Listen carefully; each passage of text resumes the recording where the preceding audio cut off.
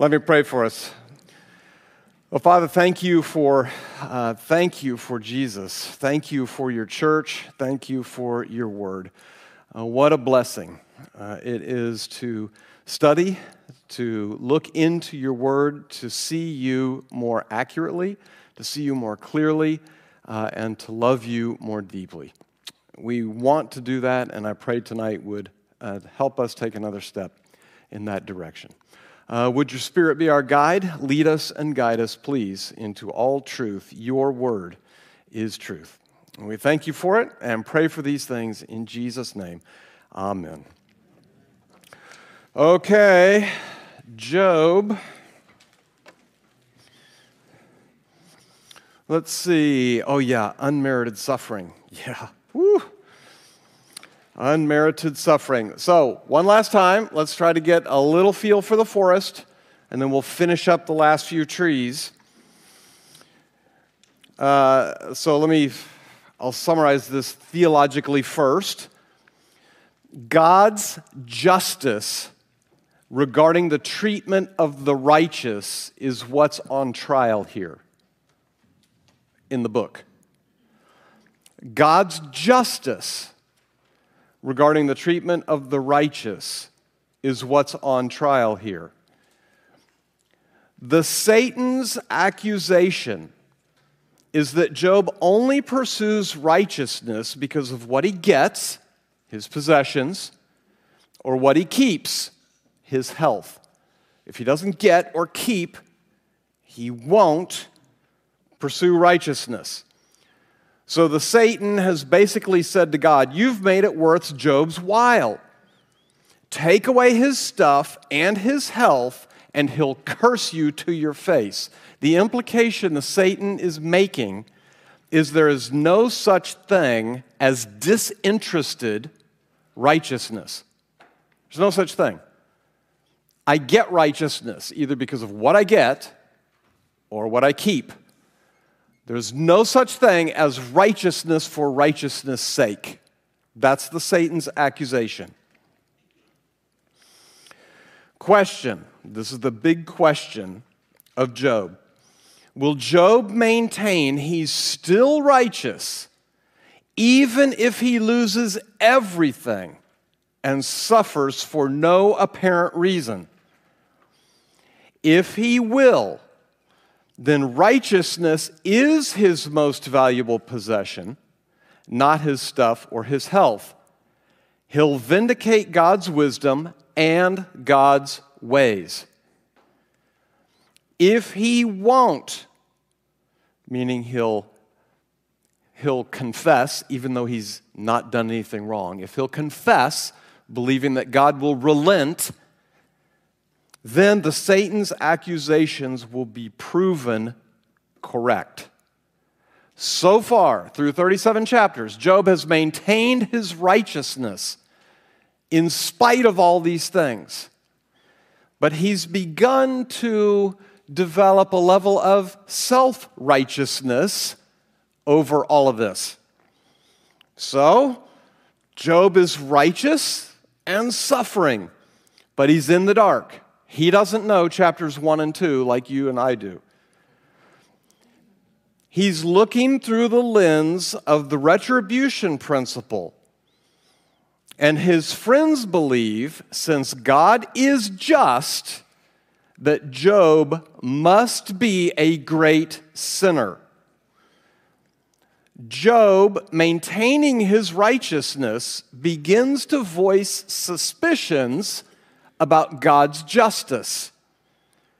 So he's called for a hearing in court with God as defendant and himself as attorney. If Job really had good friends, they would have stopped him right about now. Job, not such a good idea to take God into court. But that's what Job has called for. And so chapter 38, this is the great part of the book. Oh.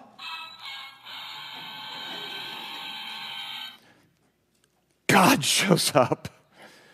God is showing up in chapter 38. They've been talking about a whirlwind, and in chapter 38, God shows up from the whirlwind. Listen to this, okay? You're Job. You're a regular guy. You've been living on the trash heap for a while, not doing so well. And here comes God. Who is this that questions my wisdom with such ignorant words? Whoa. Brace yourself like a man, because I have some questions for you, and you must answer them. This is like Paul Harvey. You know, you get Jesus, and then, woo, here's God the Father. Who is this who questions my wisdom? Brace yourself like a man. I have some questions for you, and you will answer them. If I'm Job right now, I'm starting to throw ashes on my head. He just starts off this way. Where were you when I laid the foundations of the earth? Tell me if you know so much. Who determined its dimensions and stretched out the surveying line? What supports its foundations, and who laid its cornerstone?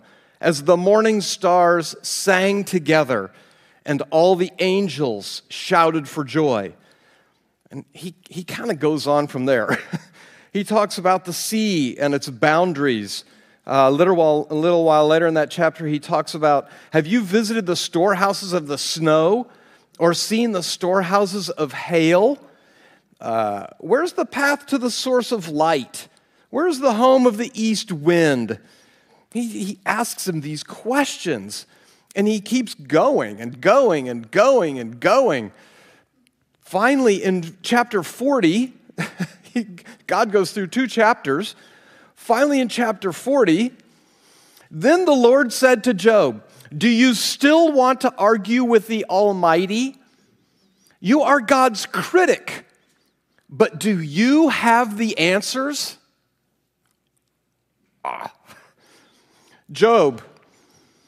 Then Job replied to the Lord, I am nothing.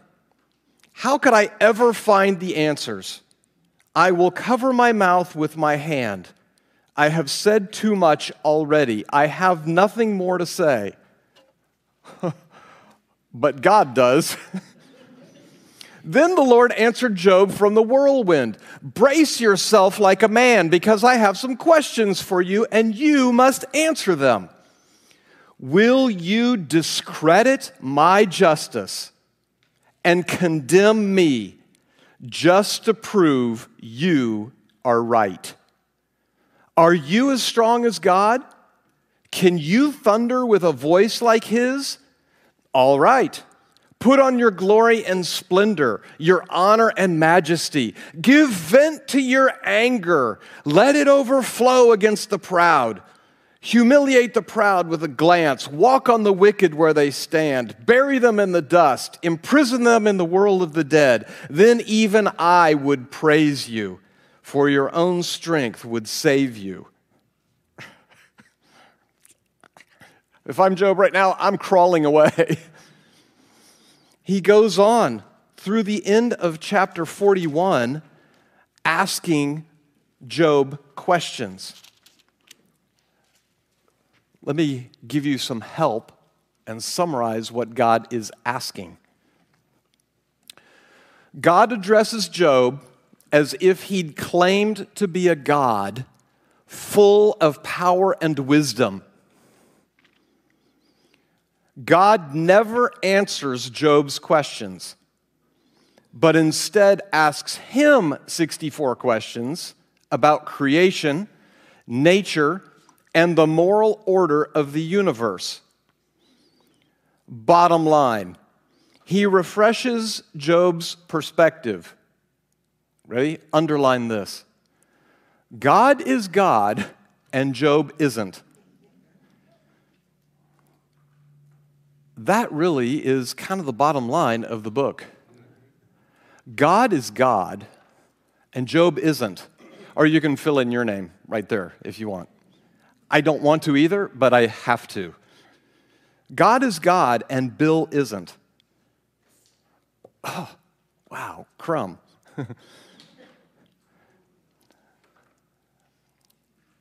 God's speeches, the first 2 chapters, Job, how can you comprehend my ways with men when you can't even comprehend my ways in nature? He makes an argument from the lesser to the greater. If man is greater than nature, if you can't understand this, how are you ever going to understand this? Job, your haughty attack on my ways in the moral universe, as if I were incompetent or even evil, is totally absurd and uncalled for. This is tough love. That's what this is. This is God speaking truth in love to his servant. God's points. That's a summary of his speeches. 2 big speeches, 2 big summaries, his points regarding his wisdom, God's wisdom. Job, your complaining suggests you could do better than I, but that isn't the case. Regarding God's power, Job, since you've seen through creation that I've turned chaos into order, beauty and good, can't I do that in your situation? Regarding God's character, Job, on the basis of what you do understand about me, can't you humbly, patiently, and completely trust me for what you don't understand?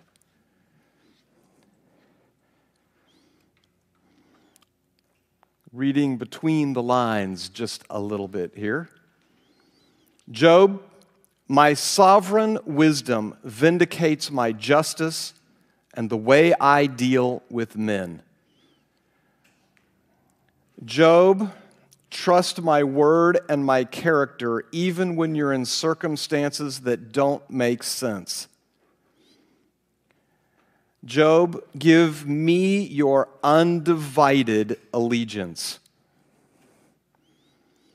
Job, the answers you're seeking are found in who, not in why. How does Job respond? Let's summarize Job's responses. The first time in chapter 40, when Job finally speaks, Job is humbled, and he responds with the awe of a renewed perspective of God. But as yet, there's been no repentance. So God continues his questioning. Job is sorry. Job says, I've spoken out of turn, I've spoken too much. But he doesn't repent. He doesn't repent until we get on later in chapter 42. Then Job replied to the Lord, I know that you can do anything, and no one can stop you.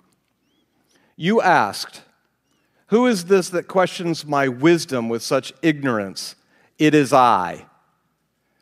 And I was talking about things I knew nothing about, things far too wonderful for me. You said, listen, and I will speak. I have some questions for you, and you must answer them. I had only heard about you before, but now I have seen you with my own eyes. I take back everything I said, and I sit in dust and ashes to show my repentance. Takes God 64 questions to get Job there. Finally, Job is repentant. He repents of not knowing God better and speaking arrogantly about him. And he takes back everything he said about God. Mark this. His suffering has still not been relieved. God didn't say, let me make everything better, and now you and I can get to know each other better. He got to know God better before his suffering is relieved or removed.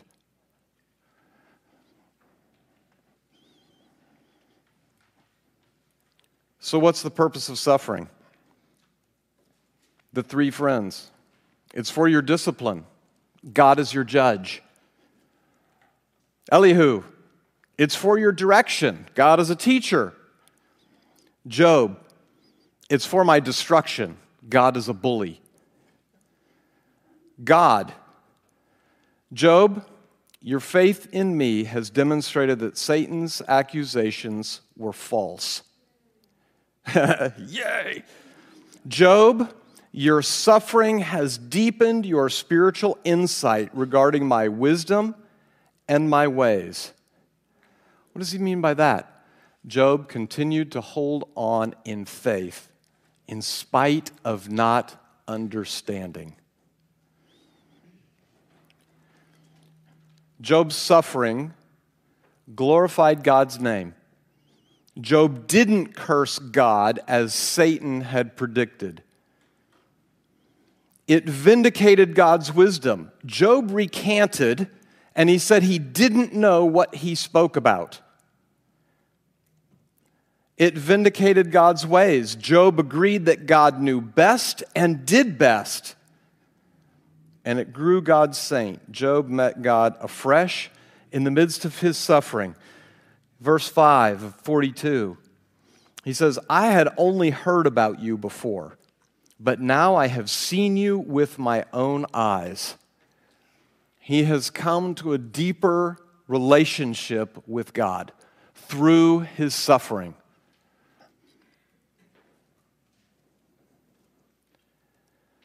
We talked about this the first week.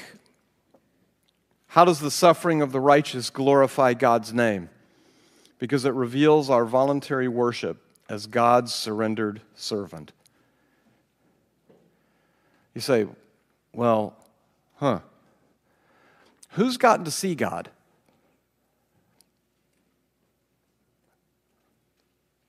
Lucifer, the fallen angels. Have you ever seen God? I haven't. We're kind of groping around in the dark. God is saying to Satan and the fallen angels, I've made some creatures a little bit lower than you, and they're going to love me and worship me because they want to. You've seen me, and you rejected it. Therefore, everything I do to you is right. This book, there are so many cosmic things going on that aren't going to finish until the end of the book of the Revelation. This thing right here, God, and remember didn't we read Ephesians 3:10, where it said that even the angels long to look into what's going on here? Remember that? If you were here for that first week. Can you imagine this? Especially those of you who are suffering, the angels are looking on going, whew, they've never seen God. And look what they're doing. They love him. They're worshiping him. They've put their faith in him. Everything. This is amazing. Hey, come look at this. Do you understand what's going on? I don't either. If you go, I don't know what's going on. I don't really know it either. All I know is it's like a kind of this big window, and the angels are looking to see what's going on. Because they've always seen God. They can't imagine someone not seeing God. Here we are. We've not seen him, and yet we can offer him our worship and our allegiance and our faith. That glorifies God's name. It refines our character as fire refines and purifies precious metal. It demonstrates our motivation of love for God, not compensation. Let me say that again. When you're suffering, it demonstrates our motivation of love for God, not for compensation or relief.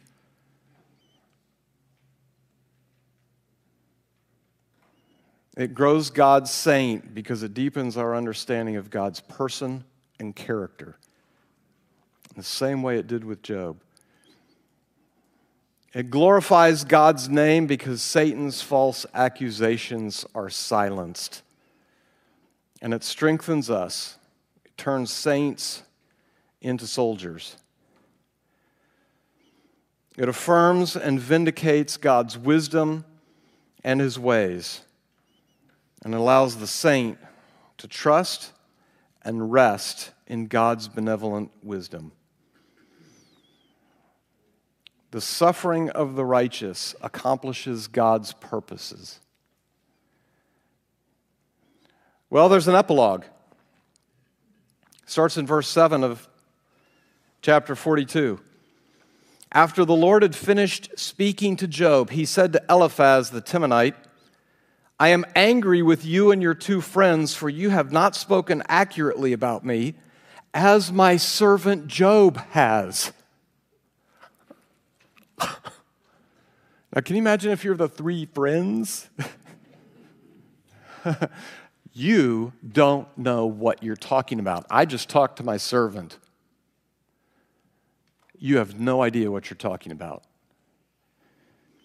So take 7 bulls and 7 rams and go to my servant Job and offer a burnt offering for yourselves. My servant Job will pray for you as your mediator, and I will accept his prayer on your behalf. I will not treat you as you deserve, for you have, what is that? I will not treat you as you deserve. Grace. Remember, we've been talking about grace, not retribution is how God deals with men. Look, here it is again. I will not treat you as you deserve, for you have not spoken accurately about me as my servant Job has.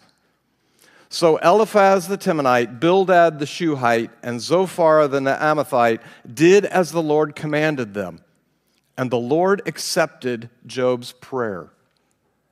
Later on, when we get to the law in Exodus, they have basically done a sacrifice of atonement, recognizing their sin, and they're offering up sin sacrifices for themselves. And they're going to Job as their mediator, kind of like the priest. Wow. When Job prayed for his friends, the Lord restored his fortunes. I want you to imagine just a second.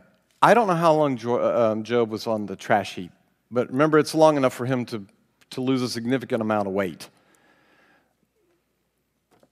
I don't know how long that is. A month? 2 months?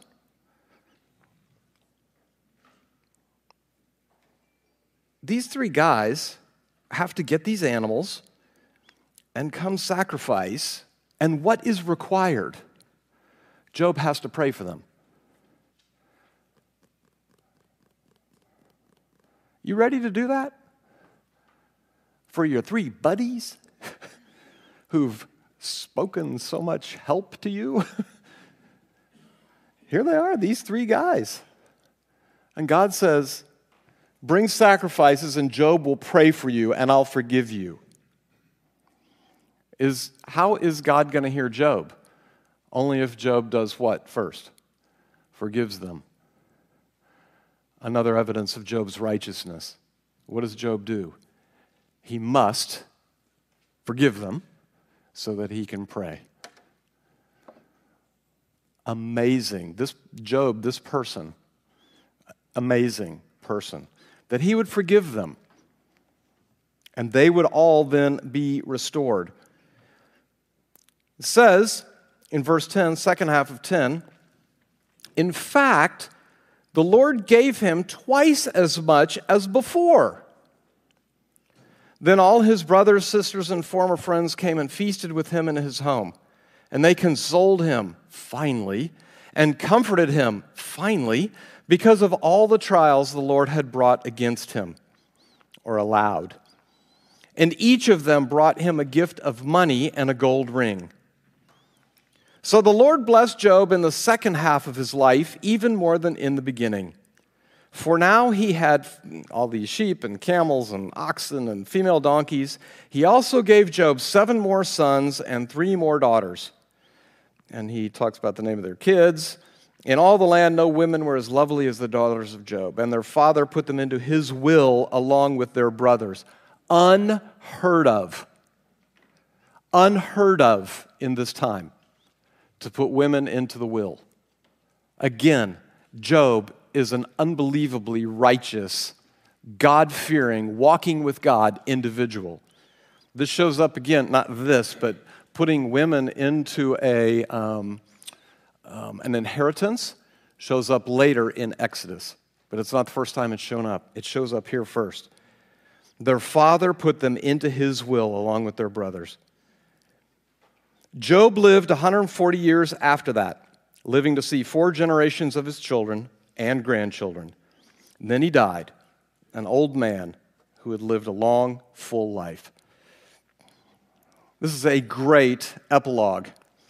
God is angry with Job's 3 friends. They had limited God's wisdom and his ways. They have basically reduced their relationship to God on a contract. In other words, they perform and they get. So there's some kind of an ROI, return on investment. That's kind of how they're operating with God. Or as the judge, that he's morally bound because they've held up their end of the bargain, and so God owes them something. So their performance, or somehow God owes them something. And God says, you have not understood me or my ways. So he requires a sacrifice of atonement from the 3 friends, but interestingly, not from Elihu, the last fellow who spoke. Elihu's counsel must have been true. He didn't make the same kind of accusations against Job or against God. In fact, he was trying to defend God. And he must have done a pretty good job, or he would have had to offer up a sacrifice as well. And God asks Job, his servant, to function as their priest and mediator and pray for them. So the 3 would have had to repent and humble themselves before Job. That would have been pretty interesting to watch. And then Job would have had to forgive them before praying. Interesting, these things, all these things that he gets. 7,000. He had 7,000 sheep before. He got 14,000. He had 3,000 camels before. He got 6. He had 500 oxen before. He gets 1,000. Everything is doubled. Everything but one thing. And he's saying, "Oh, wait a minute. He didn't get 7 more sons or 3 more daughters."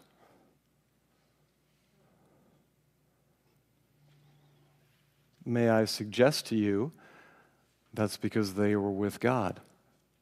And in fact, Job did have double of everything, because though the first are not living on earth anymore, they are still living, and they are living with God.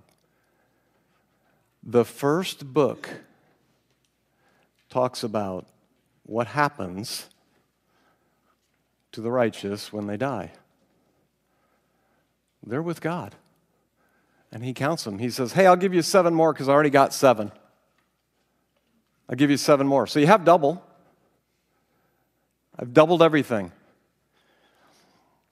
A lot of people speculate also because of this, because Job lives 140 years, that he must have been about 70 when he went through this. And God doubled his years before and after.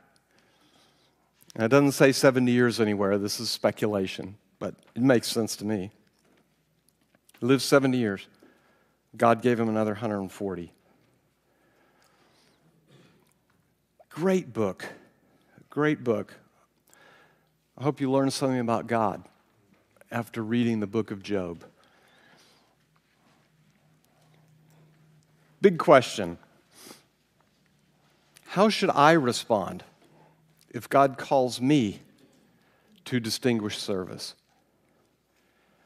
Remember, this is probably something that if you could avoid it, somehow you would. But Job couldn't, and you and I have been in those kinds of situations. Something we can't avoid. And God calls us onto the field for distinguished service. How should I respond? Remember, sometimes God does step aside and calls on an ordinary saint to become his extraordinary spiritual champion on the battlefield. I need to remember to ask, what can I get out of this? Not how can I get out of this? I'm convinced I have encountered two, I think, in my life. These happen to be men, but I'm sure there are women also. God has called them on the battlefield as his extraordinary spiritual champion, and they were put, at least in my life, to show me how to die. I'm sure they lived remarkably, but they came into my life to show me what it looks like when a godly person dies and how to handle that.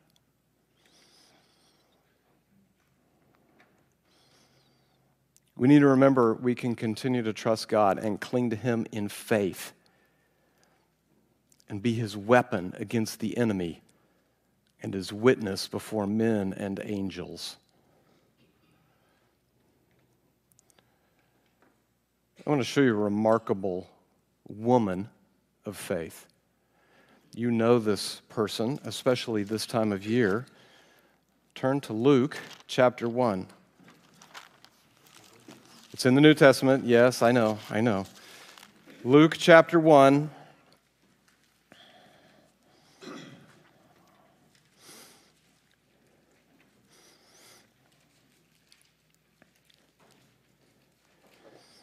We're going to start in verse 26.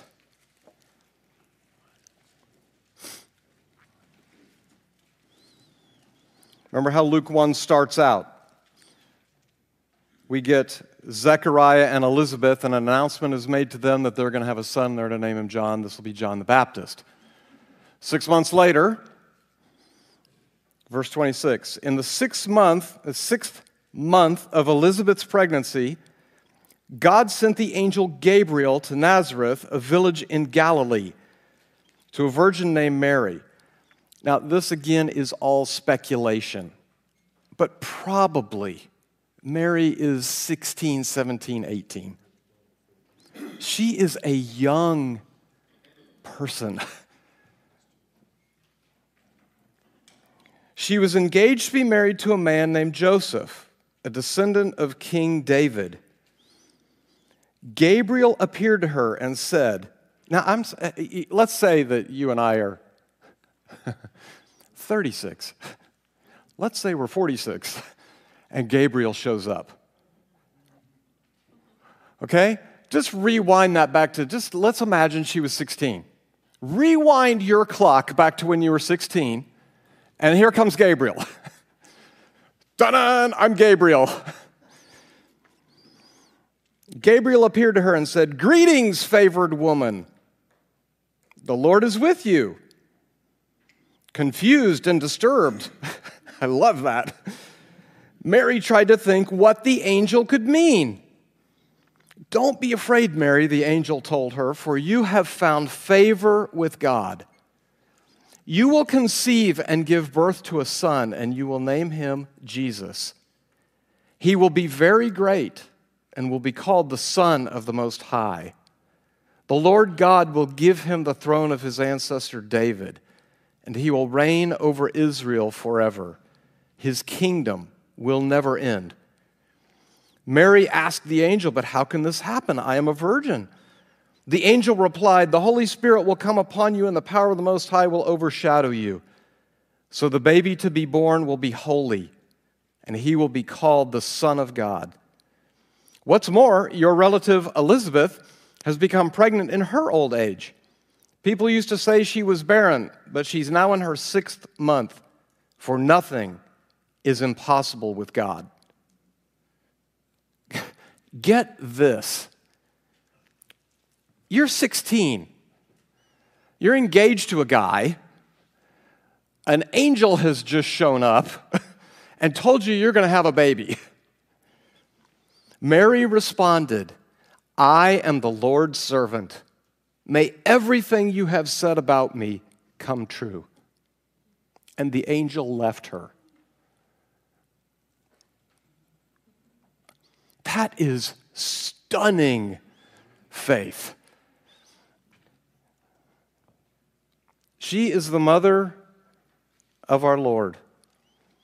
She found favor with God. Sound like anybody else we just studied? Anybody else favored by God? Job. Mary found favor with God. The angel comes and tells her these things, and she says, she embraces it. An unexpected and unknown future. She does not know what's going to happen. And yet, what does she say? May it be to me as you have said. I am the Lord's servant. She pressed through her fear. She must have been afraid. And she grabbed hold of faith and quietly said, yes, Lord. Yes. You know, I kind of think God's question, reading between the lines, was, Mary, will you trust your life to me no matter what the cost is? Will you walk with me? Mary, do you trust me? Yes, Lord. May it be to me as you have said. I don't know what it means, but may it be to me as you have said. What an unbelievable young woman. A walk of faith looks like focusing on God's wisdom, power, and character. Since in creation I've turned chaos into order, beauty, and good, can't I do that in your situation? On the basis of what you do understand about me, can't you humbly and completely trust me for what you don't understand? I don't know how much Bible Job had. I kind of think it was about the size of a Post-it note. Everything he knew about God, he could have written on a Post-it note. Mary, maybe she knew a little more. You know how much you know? This is done. 66 books. Finished.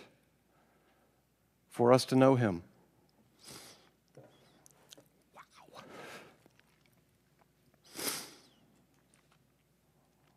We need to draw near to God in these times. Remember, we've talked about Jesus' example in the garden. Sometimes our first thought is with self-reliance or independence, John Wayne, and we're going to go handle the situation on our own. And Jesus said, you know, I'm headed to the garden. I'm going to pray. That's going to be my first response. I'm going to pray. We need to learn from Jesus when we get in these situations to go pray. So, how should the righteous respond to unmerited suffering? Can you imagine? Okay, I just can't leave this time of year. Can you imagine Mary?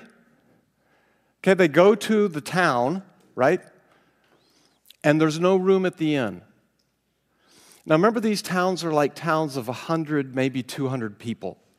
Do you think other people in towns know what's going on in other towns? Let's say yes. Mary goes from one town to another town. Oh, There's the pregnant girl. There's no room in the inn for you. There could have been lots of reasons she got turned away. The suffering that Mary went through, unbelievable. Unbelievable what she did. All right, how should the righteous respond to unmerited suffering? By embracing it rather than seeking to escape it. Let me give you one more illustration to hopefully drive this home tonight. You know what that is? It's a rock tumbler. What do you put in a rock tumbler? Rocks. What do those rocks look like when you put them in the tumbler? Like rocks. Right? But you add a little bit of water and you add a little bit of grit and you turn on the machine. And what are those rocks doing? Right? They just turn and turn and turn and turn. And it can take weeks and months. That thing goes around and around and around and around, and the rocks are tumbling over each other and rubbing up against that grit. And oh, you know what? The rocks didn't ask to go into that tumbler, did they? No, they didn't. Look what happens to those rocks. Given enough time of suffering, they're revealed in beautiful ways that no one knew was in there except for God. And he says, I want everyone to see this. So here's what I'm going to do. I'm going to put you in a rock tumbler with a little bit of water and some grit, and I'm going to turn it on. And you're going to be tumbling around in there, and you're going to keep asking me to get out. And I'm going to keep saying, not yet. I know what I'm doing. And when you're finished, I'll let you out because I want everyone, including the angels, to see what was in there that no one knew but me. Will you let me? Will you let me put you in the tumbler? Because beauty is going to come out.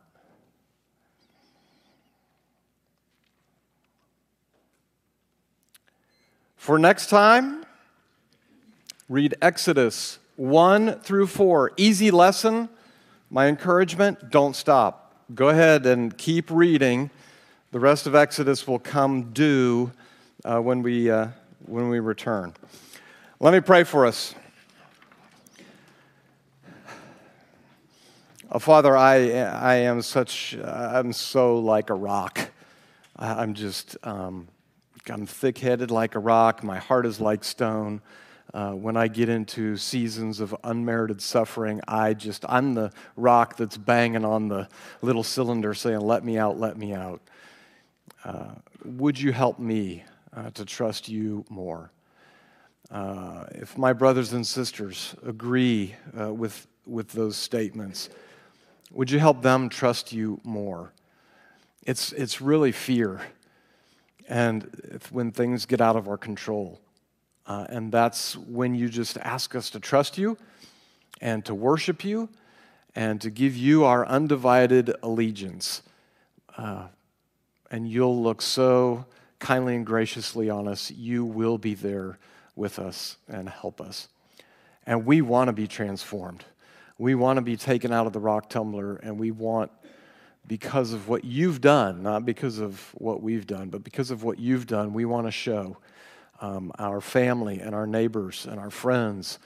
And Lord, however this works, that even the angels would see the beauty that you have been able to draw out of us through it. We long to have that happen and pray that as you always have been, you would be gentle with us and help us, be with us. We love you. We pray for this evening and for this week. We pray for your blessing. And we ask for it all in Jesus' name. Amen.